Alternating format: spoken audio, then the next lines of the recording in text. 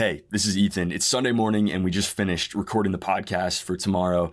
And I just wanted to send a quick message to say, first of all, thank you so much. Whether you're a first-time listener or have been with us from the start, thank you so much for being here. I still pinch myself to think that anyone is listening to this show, let alone thousands of you. So that's the first thing.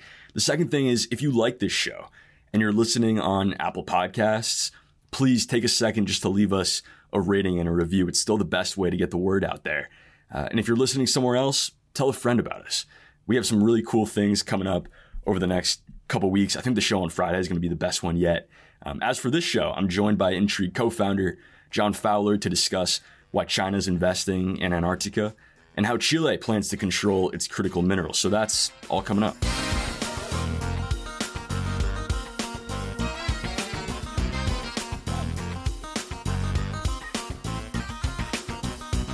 Morning, John. How are you? Doing very well, thank you, Ethan. Still in New York. It's a sunny day. The energy of the city, feeling good. Oh, I believe it. I forgot you're on the road. That's fantastic. I'm a little jealous. Although, given my experiences in New York, I'm sure you're feeling a little worse for wear this morning. It's a polarizing place, right?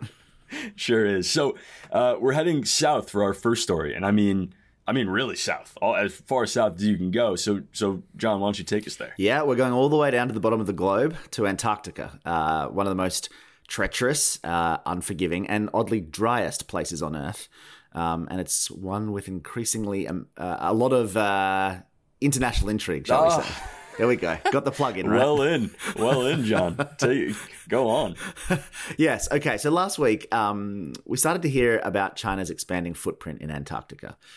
There was a big report that came out from a US-based think tank, which used satellite imagery to examine a new Chinese base that's being built, which has been built, which is actually China's fifth on the frozen continent.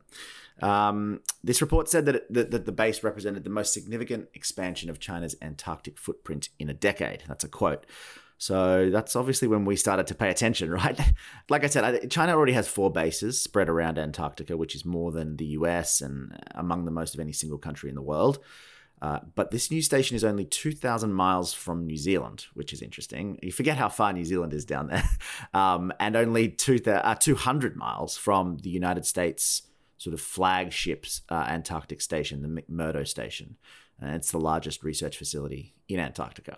So it's interesting enough that they're building another station, but its location makes it, even more interesting, especially noteworthy, I guess. There are fairly strict rules about the sort of activities that are allowed in Antarctica. That's right, there are. And actually, this is an issue that's close to my heart because during my time in the Foreign Service, I was working on Antarctic legal issues. So it's something I know a little bit about. So if we take a step back, Antarctica is kind of governed in a very general sense by what's known as the Antarctic Treaty of 1959. And it was originally signed by 12 countries and then signed by China in the 1980s. And the treaty sets out a series of rules about how Antarctica can kind of be managed and used by everyone in the world. The first article of the treaty sums it up pretty well. It says that Antarctica shall be used for peaceful purposes only. So the idea is to keep this continent free of war. And other articles reiterate the point and talk about scientific investigation and like how it shouldn't be exploited for minerals, all these kinds of things. Good ideas in practice, right? But they're pretty hard to enforce if it comes down to it. I think one of the most important things about the treaty is that it freezes all claims to sovereignty in Antarctica. So no one owns Antarctica. And all these bases that we're talking about, the Chinese, the American, the Australian, all these bases are not sovereign territory. So let's fast forward back into this story. I don't think there's any suggestion that China is violating the treaty in this story, in this report. And I want to make that clear because I think that can get missed in mainstream media. And it's not to say that this new station they're building will be used in any way that contravenes that treaty, but it's an interesting story nonetheless. Actually, before we go on, I think it's interesting that the US have said that they've conducted inspections of the Chinese facilities and found nothing out of the ordinary. So that's the context. So then what's the concern here? Well, I think the concern here mostly has to do with location and proximity of where this station is, and the fact that China has been, moving in a pretty ambitious way to expand its footprint across the globe, often with the intent of challenging Western interests. So the question here is, I think, why would they treat Antarctica any differently to, say, the South China Sea? On the proximity point, Chinese and American assets are closer together in Antarctica than just about anywhere else in the world. They don't need to fly spy balloons from a continent away to take a peek at what the US might be doing if they're only a couple hundred miles away, right? And Antarctica has some of the clearest skies in the world. It's often very, very blue and clear down there, which makes it a pretty great place to conduct the kinds of satellite operations and signals intercept work that China does and could intercept stuff from New Zealand and Australia, which isn't too far away, and are both countries of the Five Eyes intelligence sharing arrangement. Tell me more about China's expanding footprint. You mentioned the South China Sea. I think listeners will be aware of some Chinese activities down there. Where else do Chinese officials seem to have their eye on? Everywhere is the short answer, which is understandable, right? They're a global power. But for the purposes of this conversation, I think it's interesting to consider the opposite end of the globe, the Arctic, where China's leaning on its relationship with Arctic states to really become a player in that region as well. It's probably one of the reasons why China wants to get so close to Russia, or one of the many reasons, because the other Arctic states, the US and Canada, are paying very close attention to China's activities. The Arctic is becoming more and more important, as I think everyone knows, as the ice caps around the globe start receding. There's new shipping routes, valuable resources like oil, and those are all really geopolitically important. Plus, the Arctic's ice sheets act as sort of a cover that make it much harder for submarines to be detected. And again, as with the Antarctic, it gets Chinese assets that much closer to American territory, right? So what's next in both the North and South Pole? Yeah, well, I think in the Arctic, the trends are pretty clear. China's really trying to become a player up there, even though, like I mentioned, the Arctic is kind of 1,400 kilometers from the nearest point to China. They really want to be involved in Arctic matters. As for the Antarctic, I think things are a little less clear. But let me reiterate here, and I want to be very clear. We shouldn't be dramatic and sensationalist about this. These are exactly the kinds of things a country of China's size and economic power would do. And there's nothing to suggest that their intentions aren't peaceful and scientific. But Ethan, I buried the lead a little. Remember that the Antarctic Treaty of 1959, which governs Antarctica, that can be modified starting in 2048. And that kind of means I don't want to say runs out because that's not quite the right word, but that's the idea. I personally don't think the world will agree to keep Antarctica frozen, for want of a better word, in 2048 like they did in 1959. I think there'll be a different regime. So things start to get pretty interesting once we get closer to that date, and things could change in Antarctica very, very quickly, which is very internationally intriguing.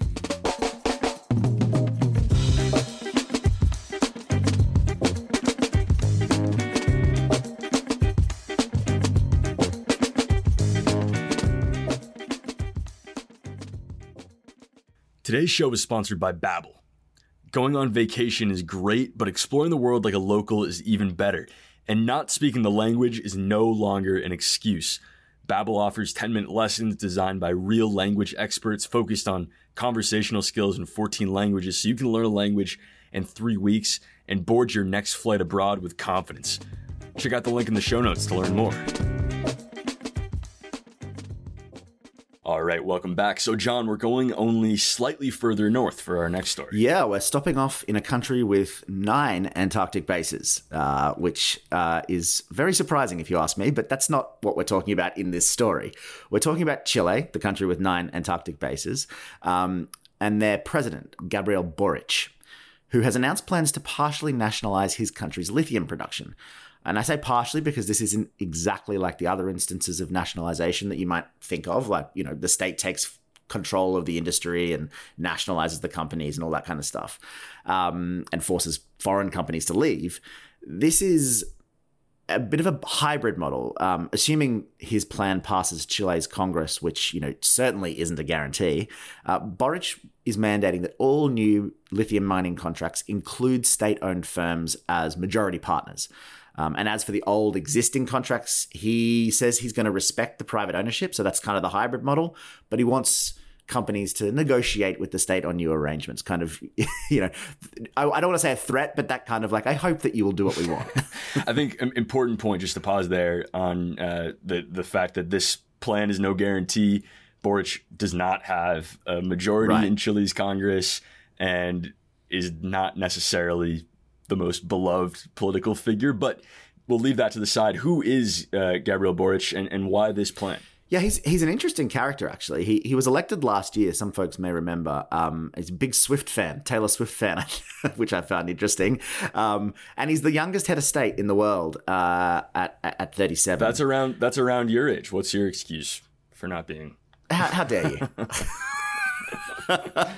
What's my excuse? I'm busy having a great conversation with you, Ethan. But Boric is part of this group of leftist and kind of left-leaning leaders that have swept across South America in recent years. We've talked about some of them on the show: Gustavo Petro in Colombia, obviously Lula in Brazil. But Boric has, I would say, one of the most ambitious kind of visions or platforms of any of them. He campaigned on a plan to do what he's doing, nationalize lithium.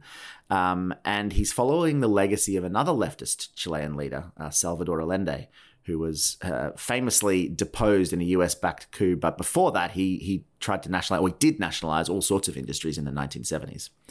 Anyways, you asked why Boric is nationalizing lithium. The context here again is Chile isn't the only country to have done this recently. Mexico nationalized its lithium industry last year. And I think the reason comes back to the specific mineral in question, lithium. It's among one of the most important components in all sorts of important things.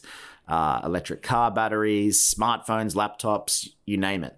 And Chile has more lithium than any other country on earth except for Bolivia. So there's a huge economic opportunity here. That's the TLDR. Boric seems intent on winning Chile some economic spoils. And one other thing that's important to mention here is that lithium mining has a pretty sizable environmental impact. And it happens to be concentrated in indigenous areas in Chile. So Boric wants to manage those externalities as well. So it sounds like a ton of benefits. I guess you're now duty bound to tell us why this plan might not be so good. Duty bound, exactly, as you say. I would say duty bound. But yeah, there are lots of risks here. We saw almost immediately how markets responded, and it wasn't positive. The world's largest lithium mining company, Albemarle, I'm probably butchering that pronunciation, but they have huge operations in Chile, and they saw their share price fall by 10% pretty much immediately.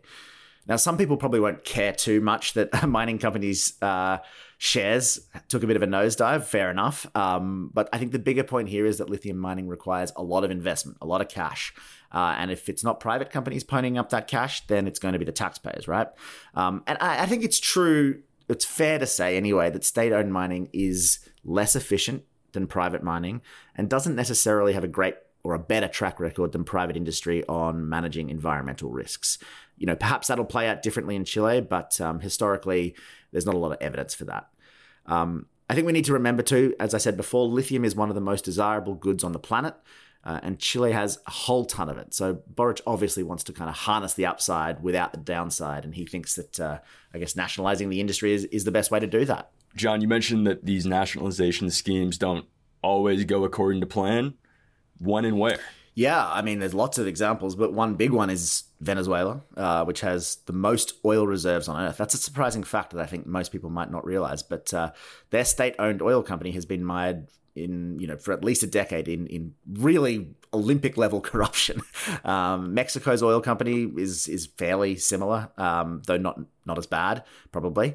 And also Mexican, as I mentioned, nationalized lithium last year, and it's too early to tell whether that's gone well, but we'll see. And then we come to Bolivia, which I mentioned before as having the largest lithium reserves on the planet. So all of those examples are not to say that it couldn't work. There are good examples of nationalization of industries being really successful, right? Saudi Arabia comes to mind. It's clearly had huge success in nationalizing its oil industry. But as I've said, the question I think is how willing the private sector will be to participate in Boric's plans, or whether companies will move their operations to more, business-friendly countries. I think Boric is betting that they won't have a choice because of the lithium in the ground in Chile. But time and time again, that's not necessarily how things have played out. Well, John, all those pastrami sandwiches in New York City aren't going to eat themselves. So I'll let you get back to it. Thank you, Ethan. Talk soon.